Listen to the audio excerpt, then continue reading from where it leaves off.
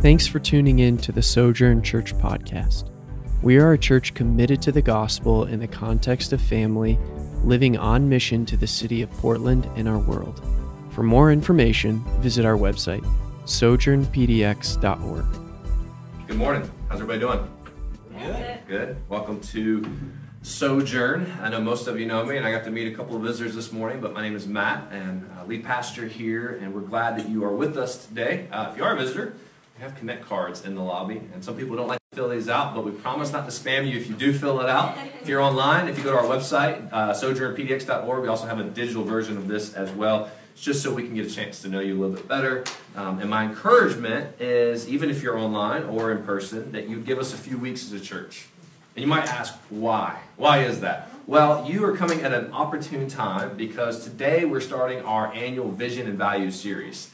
Which means over the next several weeks, you're going to get to hear what Sojourn is all about. You're going to get to hear why our values are gospel, family, and mission, and what we mean when we say those. You know, I think the older I get, the longer I'm in ministry, and just maybe we all mature and realize that terms matter. And words matter, but how we define those terms also matter. And so when we say gospel, when we say family, when we say mission, what do we actually mean by that? And then we'll wrap up this series, I think the first Sunday of February, and we'll kind of look at our vision, kind of afresh and anew.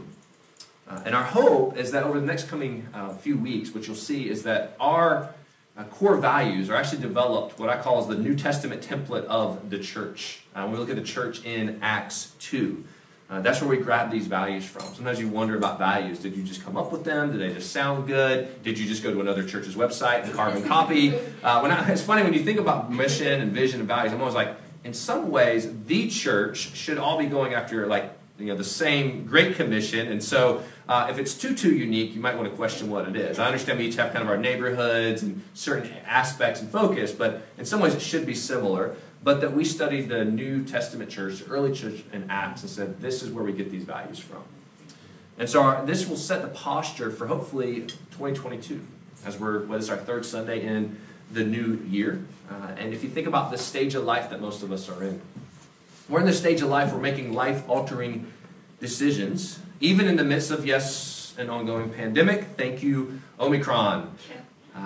This thing continues to happen, right? And we just said it a few weeks ago. So we're going to kind of go into 2022 and we kind of want to peek in and see, and here we are yet again.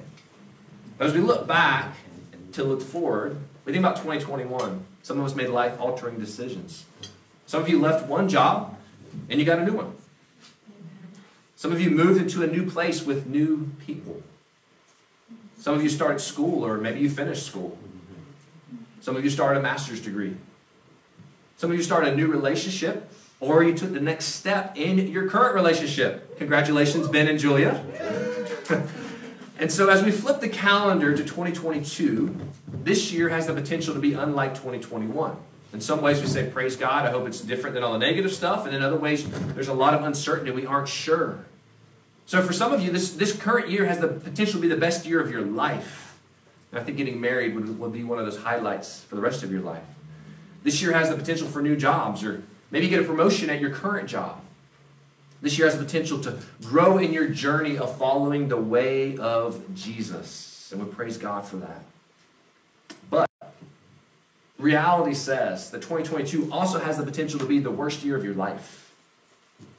It's possible you lose a job or you can't get the one that you actually want to get. There's a chance of a long-term relationship deteriorating. You may lose a loved one or someone close to you. I actually got a text message from somebody this morning who, they're not part of our church, but they briefly kind of checked out our church about 2 years ago, and I have some contact with them, but the wife's father passed away due to COVID complications in North Carolina. So I can imagine that wasn't on her radar. She started this year. And so as we enter this year, there's a lot of uncertainties. There's a lot of hopes and aspirations, and some of us have goals and things that we put down, but there's a lot of unknowns in front of us. I think that's the thing that we can guarantee. There's a lot of unknowns. But as we look at God's Word, what we'll see is the most important thing is what has already happened. Knowing who Jesus is and being reminded of what Jesus has done. That is the advantage that we have on the rest of the world. That's the advantage that we have on the rest of society as those in Christ, that we know what Jesus has done, and we can be reminded of what he has done and continue to live with that hope. And so we must start this year with an admission. Our city, and this won't shock you guys, it won't surprise you in any way, but our city had very little interest in church before, I'm just going to say, the 2020s started, right? So here we are in 2020, 2021, 2022. And while people are seemingly helpless and more broken than ever before, and as I have conversations with people, people know they need community and they miss that aspect, and they're trying to use wisdom between vaccines and masks and all of those things, and how do I still have community? What I have noticed is it still hasn't stirred this desire to be part of the church anymore. Otherwise, this room would be full, and we would be having multiple services, and I would be willing to do that.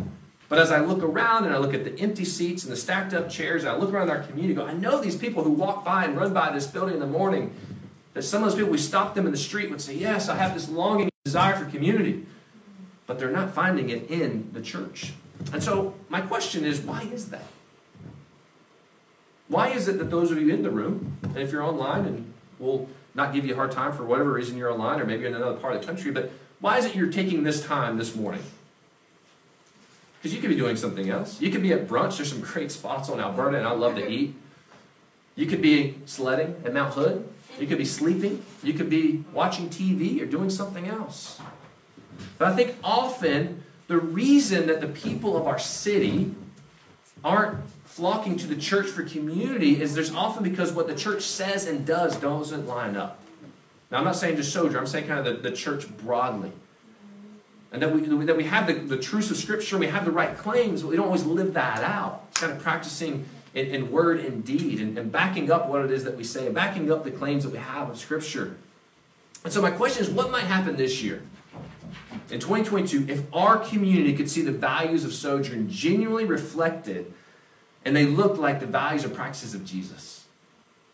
If we lived out those things, we went through, I think it was last year, the year before, it was a really long series, the longest we've ever done. We went through the Sermon on the Mount.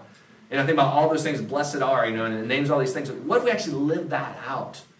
Would it make a difference in our community? Would the people around us say, that is something that I want, that is something that I desire? What if our church, as a church plant, tapped into the brokenness of our community as a source of eternal hope? To say, I know you're dealing with that now. I deal with that stuff now. I know you're having those challenges and those struggles, but this is the reality for your future.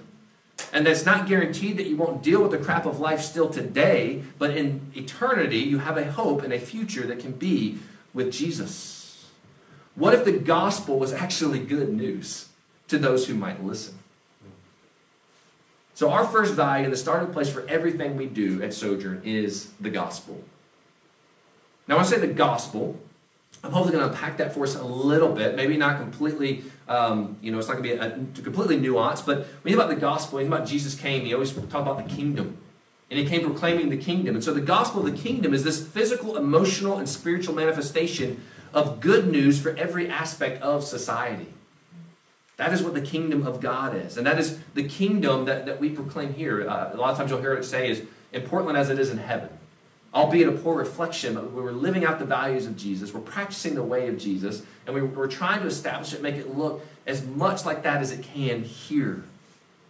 And that it is good news, whether one recognizes it or not. And so, because I'm a church planner, I have to do updates. And sometimes I enjoy those updates, sometimes I don't. But in my end-of-year letter for 2021, I said something to the extent of that, thank you for your support, for your prayer, for your encouragement, and be praying with us, because there's still a lot of people in our city who haven't clearly heard the gospel. And so when I think about this gospel message, I think it'd be a hard stretch to find someone else who haven't heard of Jesus or hasn't heard some aspects of the gospel message, but have they clearly heard the gospel message? And have they been able to connect that dot? So it is good news, whether one recognizes it or not, to those outside and inside the family of faith. So why does the gospel so often not sound like good news? Why does it often sound like anything but good news? Sure, the Greek word for gospel literally means good news, but we must ask ourselves, is the gospel message that we've been entrusted with, that we extend to others, really good news? Is it good news for your neighbor? I know the Sunday school answer is yes, but is it good news for your neighbor with what they're dealing with right now? Is it good news for your coworker, whether you're actually sitting next to them or whether you're with them on a chat online because you haven't returned to the office? Is Is it good news for the barista at the coffee shop? Is it good news for the person who will take our order at lunch this afternoon? And so what is good news? Once again, it's easy to throw out the term gospel, and it's gospel-centered, and you'll hear me use that language often. But what is good news? I'd say the most important thing we have to share is the good news that the Father God, through Jesus, is reconciling and restoring all things back to himself. That is the good news. Is that we're all lost without a map on how to save ourselves. And that God provides a way through Jesus as he's reconciling all things back to himself. And this news is only good because it's offered to mankind on account of Jesus, of his death and his resurrection. It's not good news because of anything else that we could think of. It's only good news because of Jesus. And according to Jesus, who is the gospel, he himself proclaimed the good news. He liberated captives. He healed the sick. He freed the oppressed. And he brought the Lord's favor to the least of these. That sounds like good news. I mean, when I look at our city, I'm like, man, there are some captives that need to be liberated. God knows there's sick people who need to be healed. There are definitely oppressed people who need to be freed. But we can't do that of our own strength. We could sit here all day long come up with some really good ideas and ways to love our city and love our community, but it wouldn't make us any different than any other nonprofit in our city. There's got to be a difference. There's got to be a differential factor, and the differential factor is Jesus. And that Jesus can work miracles, and Jesus can rescue us and reconcile all things back to himself. We were praying this morning for someone that's in this room. His brother is in the hospital right now with COVID. And the prayer was, Jesus, we know that you can work a miracle. We know that in this moment you can work that miracle. And that's still the posture of our heart, something that the doctors can't do. The doctors can only do so much. And so I want us to look this morning at just 2 verses. Doesn't mean our sermon's going to be shorter, but just 2 verses. In Romans chapter 1, where Paul's central theme is the gospel. And so go ahead, if you have your Bibles, and turn to Romans chapter 1, or if you have it on your phone, open the app. Romans 1, we'll look at verses 16 and 17. Let me pray for us, and then we'll get into the text. God, we thank you again for this morning, for the opportunity to gather as your people. God, we believe and know that this message is the message of hope, the message of salvation for those around us, for our city, for our world. And so, God, I ask this morning that it would be a fresh reminder to us. God, those of us who are in church week in and week out, who've been following you for any length of time, we can kind of get used to this message and think that we know this message and that we don't need to hear it again, that we've graduated beyond it. But God, I pray that this morning you would show us, every single one of us, every single man, woman, and child, that the gospel is something that we need ongoing. And God, that this message we've been entrusted with, this value that we have here at our church, is that we get to go and share this with those around us, as is their only answer for hope as well. It's by your name and your power. Amen. So the main point of our sermon this morning is that within the gospel lies the power of salvation for all people at all times everywhere. That includes you, that includes me. And so let's look at Romans 1, verse 16. It says, "For I am not ashamed of the gospel." And we can preach a whole sermon on that.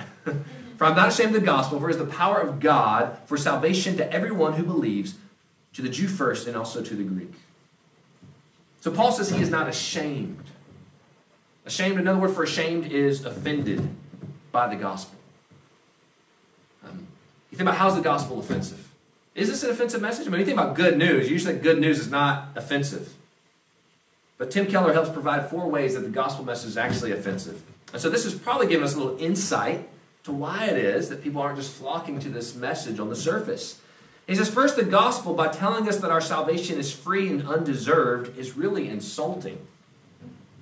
It tells us that we, and that includes, when I say we, that includes all of us in this room, that we are such spiritual failures. Okay, how many of you like being failures? Everyone? No? Okay. That we're such spiritual failures that the only way to receive salvation is for it to be completely a free gift. In other words, you couldn't work hard enough. You could never be good enough. You can never be born to the right family, to the right place. Second way that it's offensive is the gospel is also really insulting by telling us that Jesus died for us. You think, why is that? It tells us that we are so wicked that internally our sin is that only the death of the Son of God could save us. That there was no other way. Not enough sacrifice in the world, not enough good living, nothing else. But that someone actually had to die in our place. I mean, think about it. Is there anything else in your life that's got to be the result? That someone actually had to die in your place? I mean, isn't that offensive? Like, you're so wicked, you have no hope, that this person has to die on your behalf for you to have hope. The third way that it's offensive, he says the gospel, by telling us that trying to be good and spiritual isn't enough, thereby insists that no good person will be saved, but only those who come to God through Jesus. Only through Jesus. Now what this does is it flies in the face of our modern notion that any nice person anywhere can find God in his own way. We hear that sometimes, right? Well, what about the old little granny who's just sweet and offers cookies and tea when we come in, you know? What about this person? They've never heard a fly. They've never heard a flea. Well, that's not what the gospel says. This message is offensive because it says, no, even the old little lady who gives us cookies and tea and is sweet and nice to us who's never killed a fly, if she hasn't recognized her need for Jesus, then she's still lost and separated from God. And that's got eternal implications. The fourth way that the gospel is offensive. It says the gospel tells us that our salvation was accomplished by Jesus suffering and serving, not conquering and destroying, and that following him means to suffer and serve with him. In other words, this offends people who want an easy life. It also offends people who want their lives to be safe and comfortable. I see that a lot in the American church. Right? There's a part of the country, I happen to be from that part of the country, if you can't tell my accent, where we have this idea of cultural Christianity. Now, one of the refreshing things about moving here, sorry if you're online and you're back in the Southeast, is that we don't really have a whole lot of that. A little bit, but not nearly as much. We have this idea of this nominal Christian, and there's still parts of the country, and even the city I was in last week in Florida, it's like, in some ways, it's almost like it can become a social club. There's not a whole lot else to do, and so I'm going to be part of this thing. But they want an easy life. The missions conference where I spoke last week, and the whole idea was as a living sacrifice, which says in Romans 12:1. What does that mean as a Christ follower? Have your life as a living sacrifice. That's why it's offensive. We aren't called to live comfortable lives. We're called to put ourselves out there. We're called to put our yes on the table and say, God, do with me whatever you want me to do. Take me wherever you want me to take me. Let me give this message to whoever it is you'd have me deliver this message to. And so Paul says the gospel is nothing to be ashamed of, for it is in fact the message coming with the power of God that brings people to salvation. And so where do we see the power of the gospel on display? It's in its ability to completely change minds. Think about your own life. Now, I know some of us maybe became a Christ follower really, really young, so it's hard to remember, but a good percentage of us, it was a little bit older than that. So what was your mind like before you came to Christ? You probably wanted nothing to do with them. Or you probably were like, okay, this is kind of a casual thing. It's in its ability to completely change hearts. Your life orientation. Trust me, if this wasn't for this message, I would have chosen a different career path and done something very, very different than what I'm doing right now. It completely changes our understanding of everything that happens in this life. Even the bad things. Even what we've lived through the last couple of years, we almost have to look and go, God, what are you doing in this? Because I know that you're still working in this. I mean, I was at this conference and this man was telling about breaking his back, and then his wife got diagnosed with cancer, and then his son almost died, all within like a year of each other. But then he went back into all these stories of these people who were able to hear the gospel message. He was overseas when all this happened, who wouldn't have heard it otherwise. And how he said, God broke my back so that these people could hear the gospel message. And so do you posture your life that way? That God allowed me to get this sickness, that God allowed me to go through this turmoil, that God allowed this so that these other people, if we're living for Him as a living sacrifice and giving it over to Him, could hear this gospel message. And most of all, it's this powerful because it does what no other power on earth can do. It can save us and it can reconcile us to God. Think about it. The God of the universe, right? God, like the only God, it can reconcile us and save us to that God. Once again, I think the danger, and this is, I put myself in this category. If you've been in church for a while, and I've been in church for a really long time, you kind of get used to that message. Like, well, of course it does that. But like, that's amazing that the power of salvation can reconcile us and make us right with the God of the universe. Think about, I came across a story when dynamite was invented, which my microphone sounds like dynamite right now for some reason. I don't really know why it's doing this. But when dynamite was invented in the 18th century, its name was derived from the Greek word for power. Now, I don't think the Apostle Paul knew anything about dynamite since it wasn't invented until the 18th century.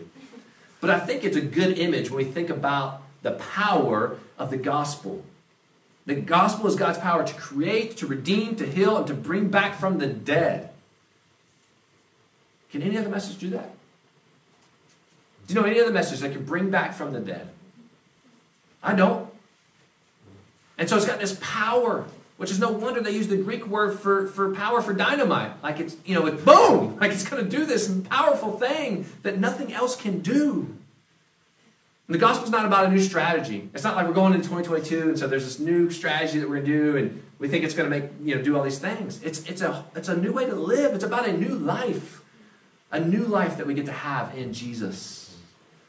And this good news, if you look at the second part of verse 16, so it says we're not ashamed, we're not offended of the gospel. It's the power of God for salvation to everyone who believes. And then it says to the Jews first and also to the Greeks. And so the good news is that this message is available to all people. Anyone, everywhere. We still have, I can't remember, Ben, do you know how many unreached people groups we still have in the world? Thousands. 4,000 some, I think, last time I looked, right? Still 4,000 unreached people groups. Those who've never heard the name of Jesus. Those who've never heard this gospel message that you and I have become so used to and mundane. But what this message tells us is the gospel message is available for them as well. That is their hope for salvation as well. And this gospel message includes you and me. Now tomorrow our nation celebrates what? Martin Luther King. Martin Luther King Jr. And I think my 8-year-old said it best yesterday. You can tell they're in school because they're watching movies and reading books. And even my 6-year-old was telling me, he's in kindergarten, what he learned about this. And I think my 8-year-old said it best yesterday. We said, Dad, we still have a problem with race in our country because we still have racist people. Now, obviously, sin is still a thing and sin's going to exist this side of heaven. And so that is going to exist. But when he said that, I said, I think you're right. I think, sure, our nation's come a long way since the civil rights movement of the 60s. But I'd say that the 2020s has revealed that we haven't come far enough. And everywhere I look, in our community, in our city, specifically here in Alberta, because if you know the history of racism in our city, this was a hotbed for it. And we're trying to pivot and now correct all these years later, right? And those are good things because they want to get it right this time. They recognize that previous generations, and maybe some of those people were around, but we got it wrong. We want to get it right this time, right? And so maybe sometimes you even you overcorrect the car if you're out of alignment and you kind of cross the line. But they want to make sure they get it right, which is a good thing. But it will never be enough in and of itself. I firmly believe that the church should be leading out in these conversations. But oftentimes we're sitting aside, kind of passively waiting and watching. How's our culture going to respond? How's our city going to respond? How are they going to do this? No, we should be leading these conversations. Because do you want to know what the solution to race problem in America is? That my son pointed out still exists? I know the answer. I do. I know the solution. It's the gospel. The good news of the gospel of Jesus Christ. And this is what Martin Luther King believed as well. And so whenever this holiday rolls around, and as a kid, honestly, I didn't learn a whole lot about it. And that's not to speak of my upbringing necessarily, but the school didn't talk a lot about it. I remember the church talking a lot about it. And that's not the full purpose of this message, but I think this is something that we can lean into. To go, this individual who we're celebrating, rightfully so for what he did, he believed this message of the gospel. Let me share that with you. And that this is what will actually make a difference. This is where we'll make sure we get it right this time, is that we're centered on the gospel. I'm not going to read Galatians 2 for us this morning, but if you're familiar with Galatians, Paul confronts Peter over his display of hypocrisy and prejudice of only eating with certain groups when others weren't around. This kind of comes with Jews and Gentiles. And so Peter was like one way with one set of people, and then a different set of people would come in the room and he'd act a different way. And so in Galatians 2:14, Paul comes in, he confronts Peter over his decision, and this is what he says. He says, because your conduct was not in step with the truth of the gospel. Which is why Paul here makes the issue of race, of culture, and of favoritism at its core a gospel issue. Which is why it is a gospel issue. John Bryson, he said, it is inconsistent with the gospel for believers to lift up the name of Jesus with one hand and hold on to racial attitudes, thoughts, beliefs, or actions in the other hand.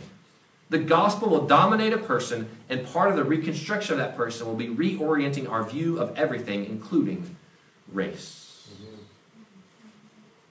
And so once again, the danger for you and me, for most of us in this room, is that we think we've graduated beyond the gospel. that we know the gospel, right? Like, I'm a Christian. I said yes. I prayed this prayer. I accepted Jesus in my life, in my heart, or however I was supposed to phrase it. And if you're like me, you probably did that multiple times over the years. And so you think, I've graduated beyond this. But the gospel, you see, is like a well. It's like a well, and the best water is not by widening the circumference of the well, but it's by digging deeper into the well. And so the well continues to go deeper and deeper as we continually need the gospel for all of life. That is the good news, is that we can continue to return to this well and dig deeper and deeper and deeper. And it's the source that we need for life. And it's the answer. It really is the answer to all of our problems.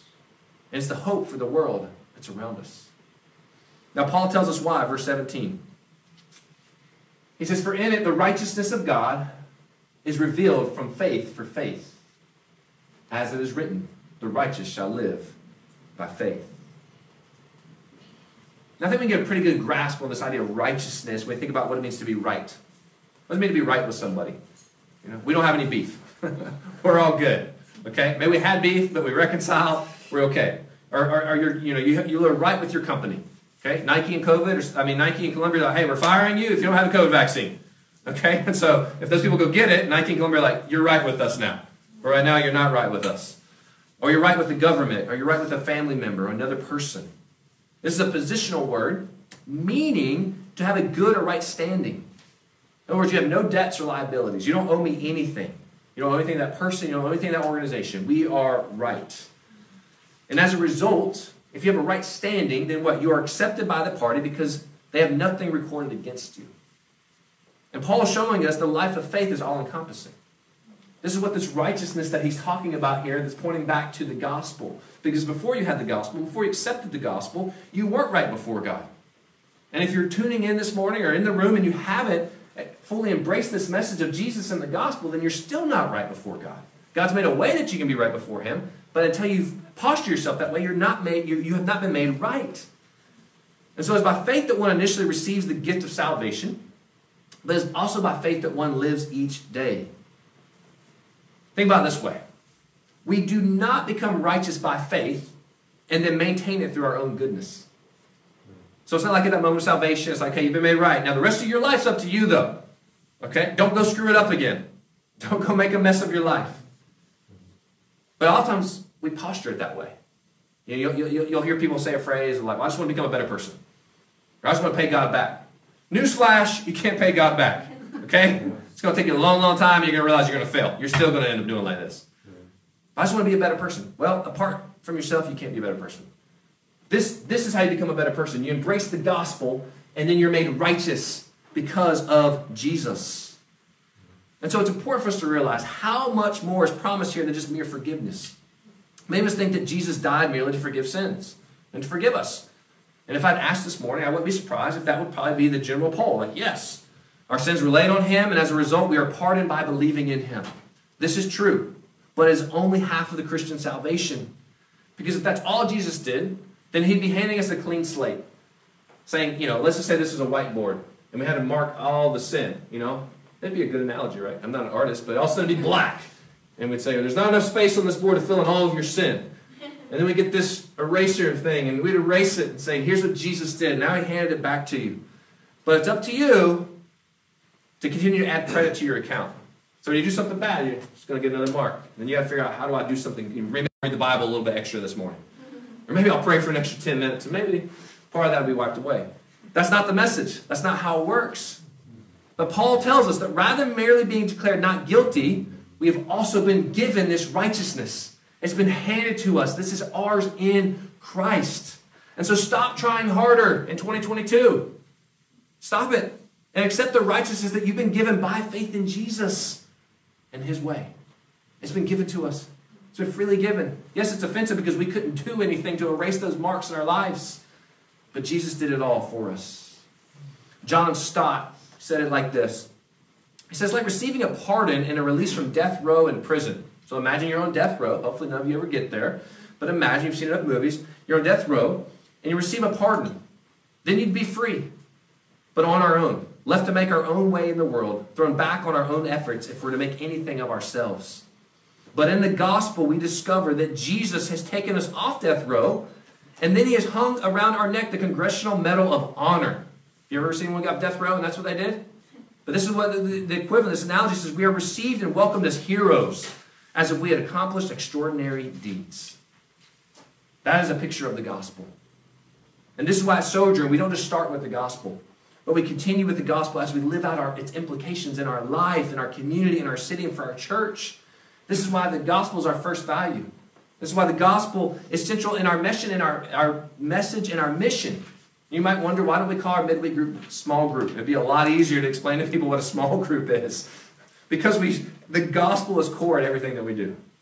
And so we said, let's call this gospel community. Because the gospel infuses what we do as a small group.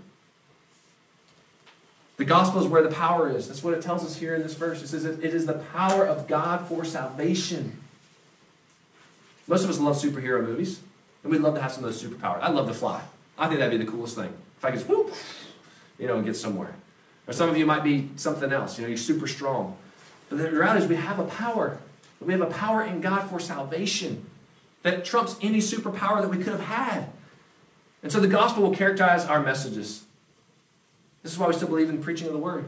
This is why we believe that everything comes back to Jesus, because we believe there is power in this, that we need it, that you need it, that I need it, and it will always characterize our mission. And so nothing should get in the way of this message. Not politics, not good agendas, not our preferences or desires. And so people have asked me sometimes, even in the midst of the last couple of years, how am I able to continue on? Even in life. It hasn't been hard. You got to make leadership decisions. You got to do this and this. How are you able to continue on?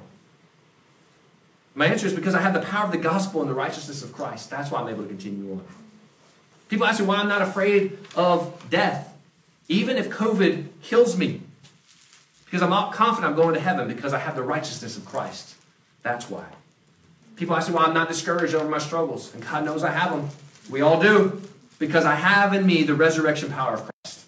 And one day I'm going to see him and he tells me I'm going to be like him. And he'll look at me faultless with that clean slate that's remained clean, not because I live perfectly, but because of his righteousness that is now within me. And so our desire at Sojourn is to be a group of ordinary people that fall in love with Jesus, who are radically giving of our lives away for the sake of others. And how do we do this? I won't test you this morning, but how do we do this? We do this by inviting the city of Portland on a journey of learning what it means to follow Jesus. Why do we do that? Why do we do that as a church? Because on that journey where the power of salvation through the gospel is found. That's why. Church, it's a matter of life and death. That's why. If we really believe the full gospel, if we really believe the full Bible, and we do, then it's a matter of life and death. So this isn't child's play. This isn't just, well, okay, you do you, I do me, whatever works for you. No, that's contrary to our message. The rest of our city can proclaim that message. We cannot proclaim that message. So we do this and we love you and we serve you, and the reason we do these things is because it's a matter of life and death. And we know where you can find power, we know where you can find life, we know where you can find hope, and we know where you can find righteousness. And it's in the message of salvation, of this gospel that Jesus has given us. And the gospel continues to radically transform every part of our hearts, our lives, and our ministries. It doesn't stop at the moments of one's salvation. And so the most important thing that we can believe in 2022 is the gospel of Jesus Christ. Let it change us, let us move us, let us drive us in every single thing we do. My prayer, week in and week out, Sundays, Wednesdays, tables, is that we reflect Jesus more. And so even this morning, when we leave this place, when we go out of these doors, that we'll reflect Jesus more than when we came in this morning, believing that God had a word for us in Romans 1, verses 16 and 17. And so everything we do is centered around the good news of Jesus. The way we serve, the way that the songs that we sing that Ben leads us in, the fellowship that we have with one another, our prayers, our outreach, everything we do is centered around this core message. And so we believe that this year can be a hope-filled year regardless of the life circumstances, because the gospel continues to change everything. And I don't know about you, but I'm excited about the stories that will come out of this year, because we see how God uses it. I'm excited about what we'll hear in our gathering. I'm excited, Lord, we'll have more baptisms, that we'll have discipleship groups, and that we'll see lives change and more people join that journey of learning what it means to follow him. And so Sojourn, let's structure our life this year around our value, the gospel. Now, as we get ready to wrap up, practically, what does this mean for our church? What does this look like? Well, we're convinced that good deeds and good news cannot and should not be separated from an orthodox understanding of the gospel. We believe that ministering and serving are the natural expressions of our everyday living out the gospel. It's good to have the knowledge of the gospel. It's good to be able to regurgitate the good news of what we talk about. But also it involves personal involvement, transformational service, opening our mouths and sharing with those around us who God has put into our sphere of influence. We see our gospel presence as vital to the health and well-being of our neighborhoods of Portland. This is the message that Alberta Main Street needs. This is the message that Concordia needs. This is the message that Beaumont-Wilshire needs. This is the message that Coley needs, and Kenton, and Tigard, and Sherwood, and Beaverton, and all of it, in Vancouver. We'll even include Washingtonians in this. That we all need the message of the gospel, and that we seek to serve and to bless our city. And here's the thing, we don't do it alone. We do it by the power of the gospel, and we also get to do it with other churches in our city, which is one reason we actively seek to participate and to pray for those churches as well, because the reality is we're all one church under the banner of Jesus, and that we anticipate a positive reaction as we seek to live into the kingdom through word and deed. And we desire to be evangelistically potent, that this message would be something that others desire, that others embrace, and that others see that they have a need for. And so what would our community look like at the end of this year if King Jesus gets his way, and if we live out this value of the gospel? What this means for you. We like to individualize things sometimes. So what does this mean for you in 2022? That the gospel grows deeper in you and wider through you, as Paul prays for the Colossians. And that's my prayer for you. That your character would be grown through prayer and through fasting and Bible intake. That we'll go deeper into community through tables and gospel community. That we'll go deeper on the mission locally and then also globally. And that we'll grow in our generosity, in the way we use our time, the way we use our talent, the way we spend our treasure. The second thing is that the gospel will go wider through you in the world.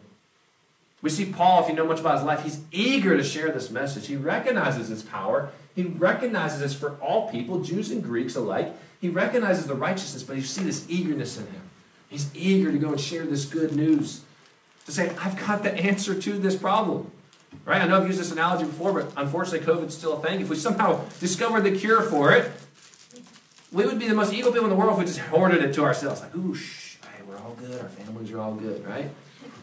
But sometimes we do that with our good news. Like, we know the answer these people need for life. It may or may not cure them of COVID, but it'll definitely impact their eternity and what life looks like after COVID, regardless if it takes their life or something else does. And so are we eager? And so my challenge is to start by praying for them. We talked about this on Wednesday night. Just who's that one person in your life that you're praying for? I think sometimes we get bombarded because we think, well, I've got this person. There's 10,000 people in my neighborhood. Who do I pray for? Just start with one. We'll start there. Pick one. Pray for them faithfully. Invite them over to your house. If you're, I'm nervous because COVID. Invite them to your front yard. It's sunny outside today. Maybe today's a perfect day. Have coffee. Have tea. Invite them to your dinner table. Invite them to a gathering at Sojourn. Invite them to a gospel community as you build a genuine relationship with them out of love. And so church, the gospel will always cause an offense because it reveals us as having a need that we cannot meet. And so we will always be tempted to be ashamed of it. But we need to remember it is the power of God. God's righteousness is the way that we receive his righteousness. It is this reverse of our attitude of the gospel, being ashamed, of being eager to share. So let me pray for us, and then I'll give us instructions how we'll respond to this message this morning. Father God, we come to you. We give 2022 to you. God, we give this value of gospel over to you that we desperately want to live out. God, I pray that it impacts us in a way that maybe it never has before. That we remember our role and our purpose. God, that you made this a way of salvation for all people. It's not too late for our neighbors. It's not too late for our co-workers. It's not too late for our family members, our friends. It's not too late for our city, God. That there's power in this message, and that we be reminded of that power, and that we go in strength and through your Spirit with that power as we leave this place today. Being reminded that you've given us a role in inviting these people on this journey of learning what it means to follow you. God, I pray that you would bring at least one person to our heart and mind, that we'd faithfully pray for that person, seek out that person, and God, that we would be bold and open up our mouths with the power that we talked about today and share that message. God, we give this over to you in your name. Amen. And so as we respond this morning, we like to put into practice our commitment to the gospel by responding to God's word. And so one way that we always respond is worship. So here in a moment, Ben will come back up and he'll lead us in worship through song. But, when we think about worship in the church, that's most often what we think of. Like, what is worship like? Well, we sing songs. What kind of songs do you sing? Do you sing this band songs or not? But there's other ways to worship. We worship through our time, worship through our talent, through our treasure. So part of that is we have our offering box in the back that we practice generosity. Now some of us do that online, and that's probably a more COVID-safe way, but however it is for to do it. But that's one way we posture it. And then communion. We like to do this regularly. We don't do it weekly at the moment, but communion, as we're reminded what it is that God did for us, what this gospel message means. So if you didn't get a communion cup, we have them up here, and we can pass them around if you let us know. But this is a reminder, this little wafer on the top here, that when we take this, that it was God sending his son Jesus, and that Jesus' body was broken for us. This message that we talked about in the gospel, that apart from this recognition, there is a power in it, that it didn't happen, but it did happen. And so that Jesus went to the cross. His body was broken for you, and for me, and for the sins of our world. And then we take the juice, and it's being reminded of his blood that was shed for us, his blood that was spilled out, the sacrifice, the only acceptable sacrifice from the wrath of God. And so this is how we remember yet again what he did. And so as Ben comes up and gets ready to lead us out, take a moment to reflect. Take some time to reflect. I always want to encourage you. I don't feel like you have to rush through it and just rip it off, and it can take you a minute just to get the little film thing off of it, but don't just rush through it that way. Take the time to reflect. What does this actually mean? And then when you're ready, at your own pace, take the bread, be reminded of his body. Take the juice, be reminded of his blood. And then I'm sure Ben will invite us to join in song. Thank you so much for listening. We'd love to hear how God is working in your life. You can connect with us and find more available teachings and resources at our website, sojournpdx.org.